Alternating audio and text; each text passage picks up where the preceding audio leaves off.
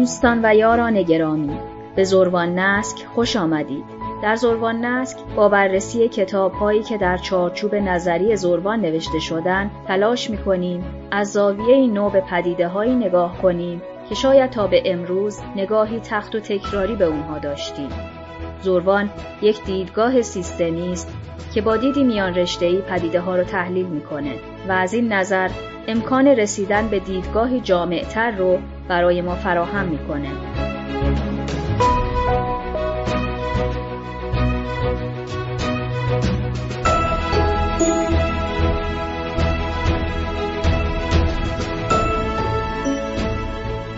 در 63مین برنامه زروان نسک قصد داریم درباره کتاب دیگری از مجموعه داد سخن با دکتر شروین وکیلی صحبت کنیم. کتابی به نام نیما یوشیج که در اون به شکل مفصل به شعر و زندگی نیما با روش سیستمی پرداخته شده و یقیناً مطالعه این کتاب برای همه علاقه‌مندان به شعر فارسی بسیار آموزنده خواهد بود.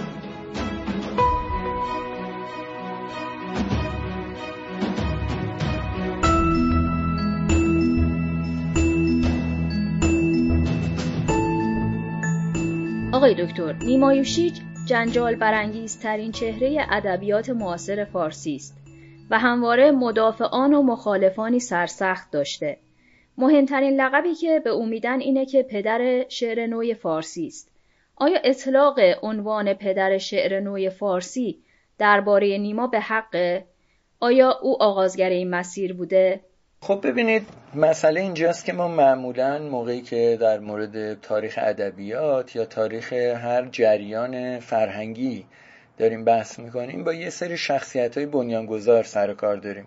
حالا این شخصیت‌های بنیانگذار خیلی وقتا واقعاً توی تاریخ برین کاوش کنین می‌بینید که حالا نقش آنچنان برجسته و کلیدی هم بعضی‌هاشون نداشتن. مثلا حالا نمونه زیاده. شما مثلا جریان‌های هنری رو اگه نگاه کنین، معمولاً اون کسی که بنیانگذار یه سبکه دنبال روی یه سری از استادان و مبتکران پیشینه که اونها در واقع اون سبک جدید رو ابداع کردن. یا خیلی وقتا برعکسش رو می‌بینید که یه جریان یه موقعی به وجود میاد، تا بنیانگذار خودش رو به زمانی قدیمی‌تر منسوب میکنه برای اینکه مثلا طرف اعتبار بیشتری داره یا شهرتی داره یا چیزی شبیه به این. در مورد مفهوم شعر نو پارسی هم چنین ماجرایی هست. یعنی ما با یک کشمکش خیلی روشنی روبرو هستیم که اینطور به ما وانمود شده که این کشمکش خاتمه پیدا کرده. جدل هم بر سر اینه که شعر نو اصلا یعنی چی دقیقاً و خب بنیانگذار شعر نو کیست. ما چیزی که معمولاً این طرف اون طرف میشنویم و اینطور وانمود میشه که خب این بحثیه که خاتمه پیدا کرده، بدیهیه که جوابش معلومه دیگه، و اون جواب معلوم اینه که شعر نو عبارت است از شعری که وزن و قافیه نداره و شکل مرسومش همین نثرای پلکانیه، نثری که به صورت پلکانی نوشته میشه. بنیانگذارش هم نیما یوشیجه. یعنی فرض بر اینه که این دوتا گزاره درسته. این در واقع یکی از این نمونه‌هاییه که جریان فرهنگی یه تعریفی ازش وجود داره و یه بنیانگذاری هم بهش منسوب میشه. خب من فکر کنم هر دوتا گزاره غلطه راستشو بخواید. نکته اول این که شعر نو به نظر من در واقع نثر پلکانی نوشته شده نیست و اصولا اون نثر پلکانی اصلا شعر نیست. یعنی به نظر من اون جمله مشهوری بود که میگفت الف باید الف باشه، هر الفی که الف نباشه الف نیست. یه جمله اینطوری منسوب به یکی از بزرگان. ساختار منطقیش اینیه که دارم میگم. درباره شعر هم اینطوره. یعنی شعر باید شعر باشه در درجه اول. خب شعری که شعر نباشه شعر نیست و دیگه نوکهن نداره. یعنی شما در ساحت زبان پارسی و کلن در قالب زبان اصولا مفهومی دارید به نام شعر و این شعر حالا الان اینجا دیگه فرصتش نیست بحث کنیم دربارش. منتها گذشتگان به درستی و به دقت میگفتن که شعر همون نظمه. این تفکیک میان شعر و نظم که خود ملک الشعراء بهار هم اینو شروع کرد اولین بار برای پاسخ گفتن البته به مبلغان چپگرای دوره حزب توده بود که کسانی مثل نیما یوشیج و اینا رو میخواستن مطرح کنن. منتها کلا این پاسخ غلطی بود. یعنی یه شعر مشهوری داره بهار درباره این که شعر چیه. توی اون میگه که نظم و شعر دو تا چیز متفاوتن و ای بسا ناظم که در گفتار خود شعری نساخت، ای بسا شاعر که در نمیم چیشی خود نظمی نکرد. یه شعر اینطوری داره، اگر حالا خیلی با غلط من دارم نقل میکنم ازش، منتها شعر و نظم رو تفکیک کرد، در حالی که قدما معتقد بودن که، و این قدما که میگن به مدت 1000 سال، در زبان پارسی که یکی از نیرومندترین زبانهای کره زمین در حوزه شعره، معتقد بودن که شعر نوعی از نظم در زبان. و موقعی که فردوسی میگه پیافکندم از نظم کاخی بلند، خیلی به دقت و درست داره میگه که از باد و باران نیابد گزند، یعنی یک ساختار پایدار، یک ساختار در واقع تکرار شونده، یک گرانیگاه تراکم معنا چنین نظمی در زبان تولید میکنه و اون وقت اون شعر که چنین ویژگی رو داره، چنین پیچیدگی رو داره، در زمان باقی میمونه. بناهای آباد گردد خراب ز باران و از تابش آفتاب. این نظمی که پیافکنده فردوسی که از باد و باران نیابد گزند، این نظمی است که ما بهش میگیم شعر. تو زبانهای مختلف این نظم ساختارهای مختلف داره، ولی همیشه ساختار داره. یعنی اگر شما بیاین بگین که همینطوری مردم حرف روزانه‌شون رو دارن میزنن اینم شعره، خب دارین اشتباه میکنین، این حرف درستی نیست. یا مردم همینطوری هرچی بنویسه شعره، این معلومه که طرف در مورد کلمه شعر تعریف روشنی نداره. بنابراین جمله اول که این نثرهای پلکانی مرسوم شعرن، خوب نیستن. اینا رو شما کافیه که شیوه نوشتنشون رو تغییر بدین، یعنی پشت سر هم اینا رو بنویسین. یه سری جملات معمولاً آبکیه، معمولاً کم معناست و آزمایش کنید. یعنی تصادفی یکی از نوشتارهای مثلا نیما یوشیج یا شاملو رو بگیرین، یا هر کس دیگری که به نظرتون برجسته و مهمه توی این فضا، بگیرین روی صفحه کاغذ همینطوری پشت هم بنویسید اون متن رو و بعد ببینید که خب یه متن دارید دیگه، و ببینید که اون به چه دلیل به این متن میگین شعر و اصلا به چه دلیل این متن مهمیه. چرا مثلا از یه آگهی مثلا فروش یخچال که توی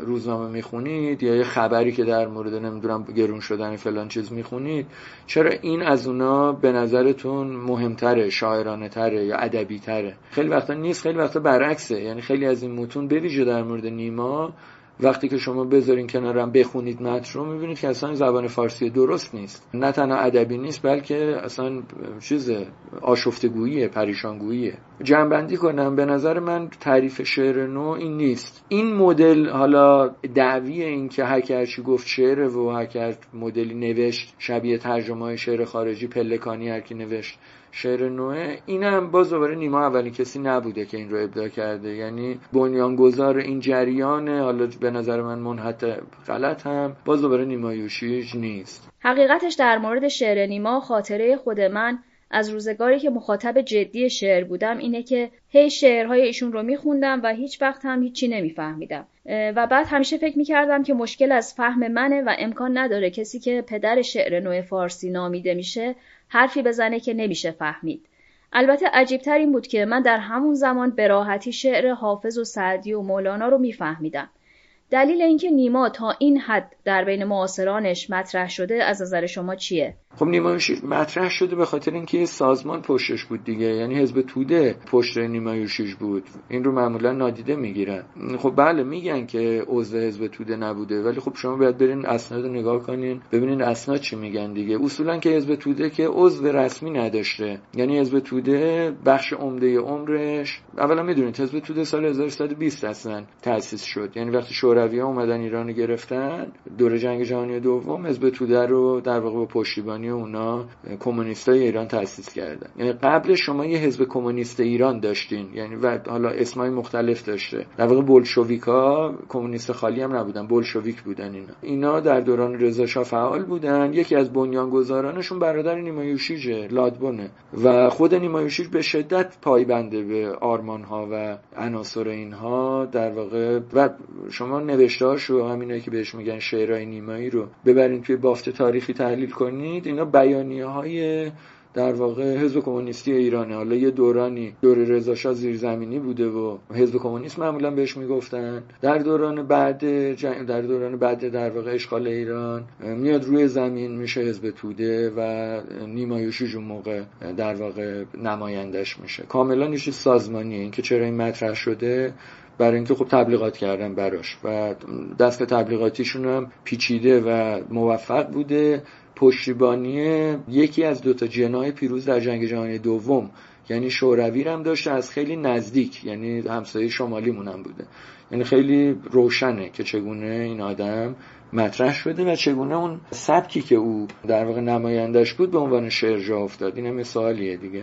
اگر ممکنه برای ما از تعریفی که خودتون از شعر دارید بگید. در بین کسانی که مواضع دوگانه‌ای درباره شعر نو و کهن میگیرن شما چه موضعی دارید؟ خب ببین، به نظر من همونطور که گفتم، حالا دیگه تکراری میشه بس، منتها شعر از دید من عبارت است از هر آنچه که آن نظم شاعرانه رو داشته باشه. نظم شاعرانه، حالا الان فرصت نیست خیلی روش بحث کنیم، اینطوری بگم براتون، شعر از دید من، و میتونم اینو نشون بدم بهتون، که عبارت است از یک نظم ساختاری در زبان که مبتنی بر تقارن‌هایی. 3 محور تقارن اصلی هم داره. یعنی تقارن آوایی داره که در واقع قافیه و اینها رو، قافیه و ردیف رو میسازه، یا شکل‌های دیگه قافیه درونی، شکل‌های دیگر تکرار واجبندی ها رو میسازه. یک تقارن در واقع موسیقایی و چجوری بگیم تقارن در واقع ریختی داره که مثلا مفهوم بیت رو تو اغلب زبان‌ها تولید میکنه. یعنی ببینید شما تو چینی هم یه چیزی شبیه مصرع یا بیت دارید، تو سانسکریت هم دارین، تو یونانی باستان هم دارین، تو فارسی هم دارین، تو انگلیسی هم دارین، توی مثلا زبان‌های آفریقایی هم دارین. یعنی این یه ساختار عمومی مربوط به زبانه، یک جور زبانه شعر، نه اینکه یه محتوای خاصی باشه، یه ساختار زبانیه و جهانیه و همه جام دارن این رو. با تعریف همینطوری دلیه مثلا رمانتیک آدما جابجا نمیشه. یه تقارن مهم دیگه هم تقارن معناییه. یعنی این باعث میشه که شما استعاره، نمادپردازی، تشبیه اینا واردش بشه و رمزنگاری بتونی بکنی توی زبان شاعرانه. این 3 محورهای اصلیشه. یعنی اون زبانی که این 3 رو داره اون میشه شعر.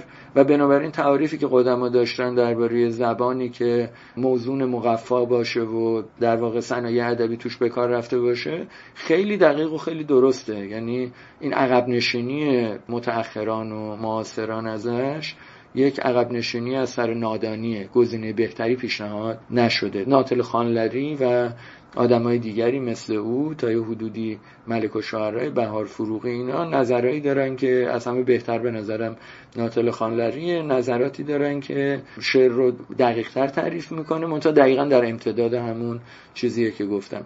این که شعر محتوایی نمیدونم هر چی محتوای شاعرانه داشته باشه شعره مبهمه. یعنی چی محتوای شاعرانه؟ این که هر چی احساس و عواطف داشته باشه شعره، این کاملا حرف مبهمیه. حرفایی که زن و مرد موقع هماغوشی به هم دیگه میزنن خیلی محتوای عواطف و هیجانات داره، ولی تقریبا همه توافق داریم که شعر نیست دیگه. یا عواطف و هیجانات فقط عشق و محبت نیستش که خشم هم هست دیگه. مردم بیشتر سخنانی که مبتنی بر عواطف و هیجانات شدید به ویژه نفرت و خشم و کینه و اینا میزنن ناسزاست، فوش میدن به هم دیگه تو خیابون. این که شعر نیست که. اینو تعریفیه که پادر هواست، غلطه.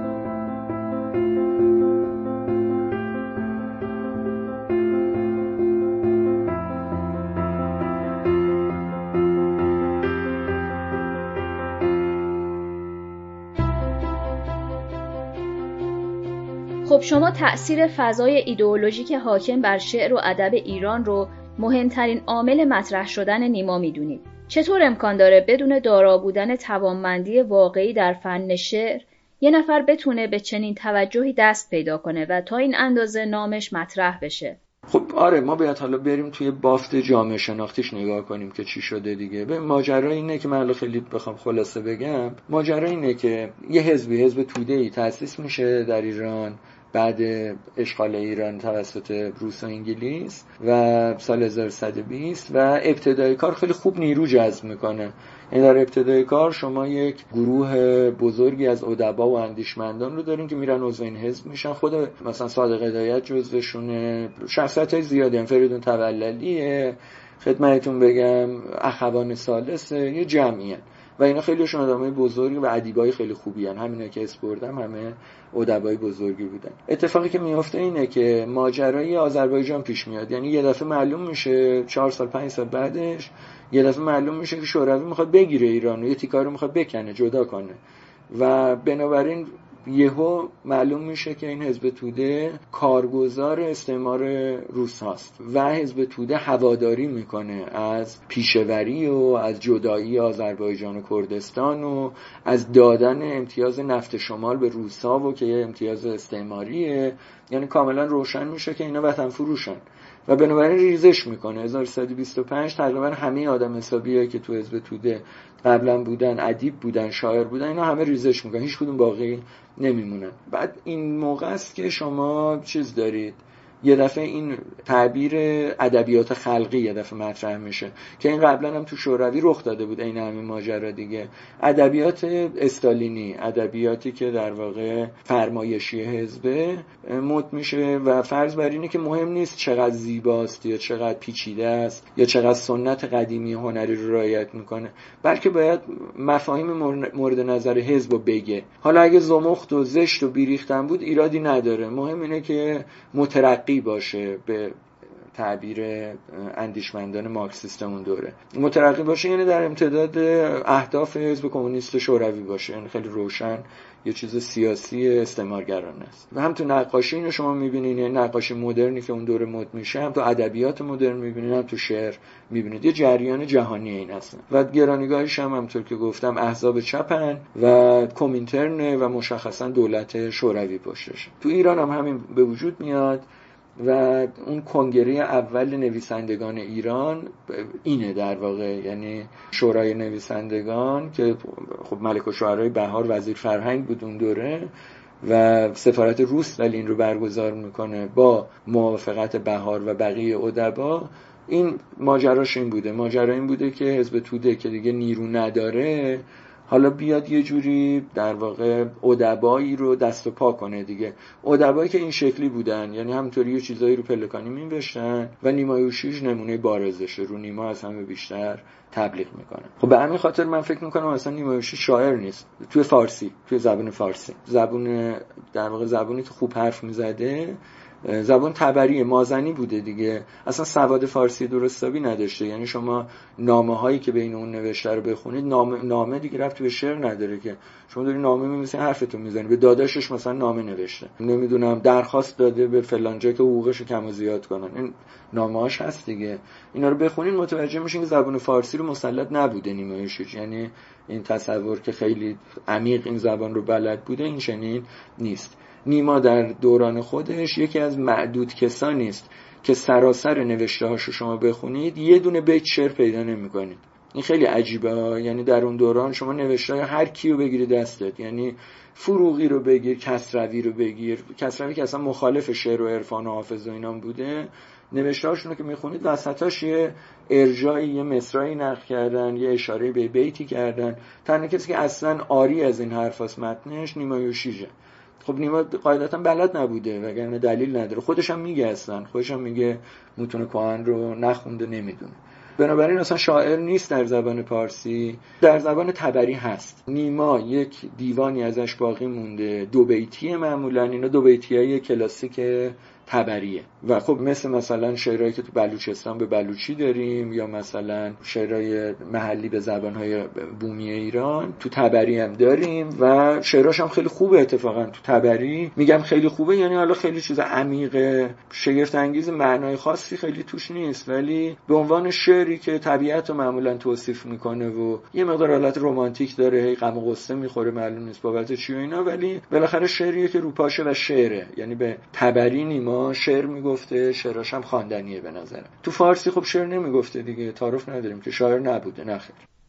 ارزش شعر نیما رو در چه چیزی میدونید و جایگاه شعر نیما رو در بین معاصرانش در کجا میبینید؟ تو فارسی اگه میخوایم بگین والا ارزش شعرش به نظرم در اینه که ارزش مطالعاتی داره. یعنی شما اینو میخونید متوجه میشین که چه تحریفایی ممکنه رخ بده، چقدر نهادها میتونن تاثیرگذار باشن و در واقع تحمیل کنن سلیقه‌های خیلی منحط کودکانه رو به جمعیتی بزرگ. فقط ارزش آموزشی داره، به نظر من ارزش ادبی اصلا نداره. اینم بهتون بگم برای اینکه معمولا مردم چند تا مثلا کلن از کل دیوان نیما که کل مجموعه اشعارش که نزدیک مثلا 700 صفحه است، معمولا مردم یه چیزی در حد 2-3 صفحش رو که اونم انقدر گفته شده به نظر آشنا میاد، بازم اونم خیلی چیز تحلیلش کنی میبینی چیز خیلی درخشانی نیست، منتها معمولا مردم اونو فقط شنیدن و میشناسن. من یه پیشنهادی که دارم، یه چالشی برای هر کس که این جمله رو داره میشنوه، مجموعه آثار نیما کلش رو اینترنت هست، یعنی شما کافیه تشریف ببرین سایت نیما، کل آثار اونجا هست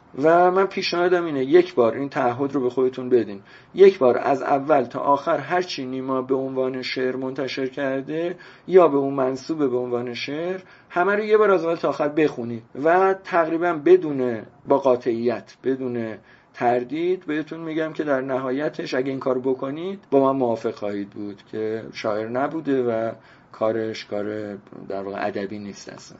تعریف خود شما از شعر نو چیه؟ به نظر شما اصلا به کار بردن این مفهوم برای شعر کار درستیه؟ و آیا ظهور شعر نو کمکی به پویایی و بالندگی شعر فارسی کرده؟ ببینید اینی که بهش میگیم الان شعر نو، به نظر من شعر نو یعنی شعری که نو باشه دیگه، یعنی شعر پارسی که ساختاری ویژگیایی داره در دوران نو، یعنی شعر مدرن شده پارسی رو من بهش میگم شعر نو و همچین معنی هم قاعدتا میده. یعنی بعد ما نمایندگانش بنیانگذارش میشه ملک الشعرای بهار، نمایندگان بزرگش میشه مثلا حمیدی شیرازی، میشه فریدون توللی، میشه نادر نادرپور، میشه خدمتتون بگم پروین اعتصامی. اینا شعراشون مدرنه، اینا شعرهای بسیار قوی دارن و مردم هم اینا رو همیشه بیشتر گوش میدادن. الان هم همینطوره، یعنی الان هم شما به یکی بگیم مثلا یه مقدار شعر نو بخون، شعر جدید بخون، از اونا میره میخونه. کسی مثلا نیما یوشیج حفظ نمیکنه چون کار خیلی دشوار و بیفایده هم است، چیز نیست اصلا، قابلیت حفظ کردن و زیبایی نداره برای اینکه بمونه توی حافظه. ایناست که باقی میمونه دیگه، یعنی اون شعر نو یعنی شعری که نو باشه به سادگی. این جریان اصلیش اینه و این جریان الان هم ادامه داره، شده غزل نو، شده غزل قصیده نو، دو بیتیایی که در واقع شاعران معاصر دارن تولید میکنن، اینا بسیار عالیه، همش هم شعر، همش هم نو و مدرنه. یه جریان دیگه ای داریم کنارش، اون جریان اصلا به نظر من شعر نیست و نو هم نیست، یعنی این قدیم هم بوده، این بیانیه‌های سیاسی رو پلکانی نوشتنه که نیما یوشیج مشهوره توش، بعد خدمتتون بگم رضا براهنیه و احمد شاملوه و یدالله رویاییه و محمد علی سپانلوه و این یه جمعی ان که خب اینا یه گروه‌های سیاسی ان، یه بیانیه‌ای رو این شکلی می‌نوشتن، روزنامه دستشون بوده، تبلیغ میتونستن بکنن، همچین حرکتی رو جا انداختن دیگه. اون اصلا به نظرم شعر نیست، یه جریان مخرب ادبیات و زود گذره. فکر می‌کنم اصلا دورش همین الانم گذشته باشه. به نظر من اون جریانش کمکی به پویایی شعر پارسی نکرد. توش یه سری از آدما مثل اخوان ثالث قطعات درخشان و زیبایی گفتن که خب قبلا هم وجود داشته، اینا رو بهش میگن بحر طویل و شعر نیست، اینا یه جور نثر موزون در واقع آهنگ داره.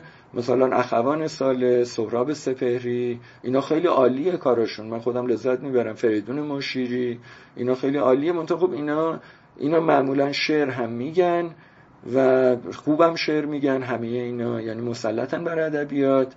بحر طویل هم میگن، بحر طویلاشون هم خوبه، شیرازی نداره، خیلی هم خواندنیه، منتها دیگه نباید گفت شعر به اون و نباید شعرها رو حذف کنیم بریم بحر طویل بگیم دیگه. نقد عملکرد شعری و سیاسی و اجتماعی فردی مثل نیما کار راحتی نیست و ممکنه تبعات خاصی برای نقد کننده داشته باشه. چرا با وجود آگاهی به این موضوع این کتاب رو نوشتید؟ بله متوجهم، این کتابو که نوشتم از این حمله ها فراوان شد، ولی راستش رو بخواین خیلی کمتر از اون چیزی بود که فکر میکردم. یعنی کتاب نیما رو من نوشتم و بعدش کتاب شاملو، خب دوتای اینا در واقع مثل پیامبر میمونن برای خیلی‌ها دیگه، ولی شگفت انگیز بود که تا اینا منتشر شد خیلی از اون پیروان متعصبش که دست کم دور و بر من بودن اینا کامل چرخیدن. یعنی بیشتر به نظرم میاد ماجرای لباس نامرئی پادشاه برهنه در کار بوده، یعنی همه منتظر بودن فقط یکی بگه که بابا این لخته طرف، اصلا لباس تنش نیست و وقتی یکی گفت همه باش موافقن. یعنی حمله شد به من، ولی راستش بخواین حملهش قابل تحمل بود و خیلی هم اتفاق مهمی نیفتاد، بیشتر موافقت بود تا مخالفت.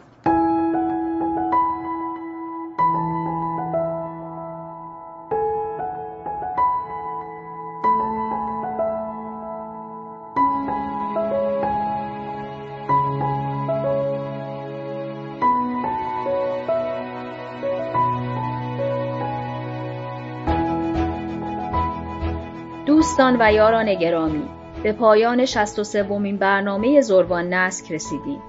از همراهی شما با این برنامه سپاسگزاریم و امیدواریم مباحثی که مطرح شد براتون مفید و جذاب بوده باشه. تا قرار بعد برقرار باشید.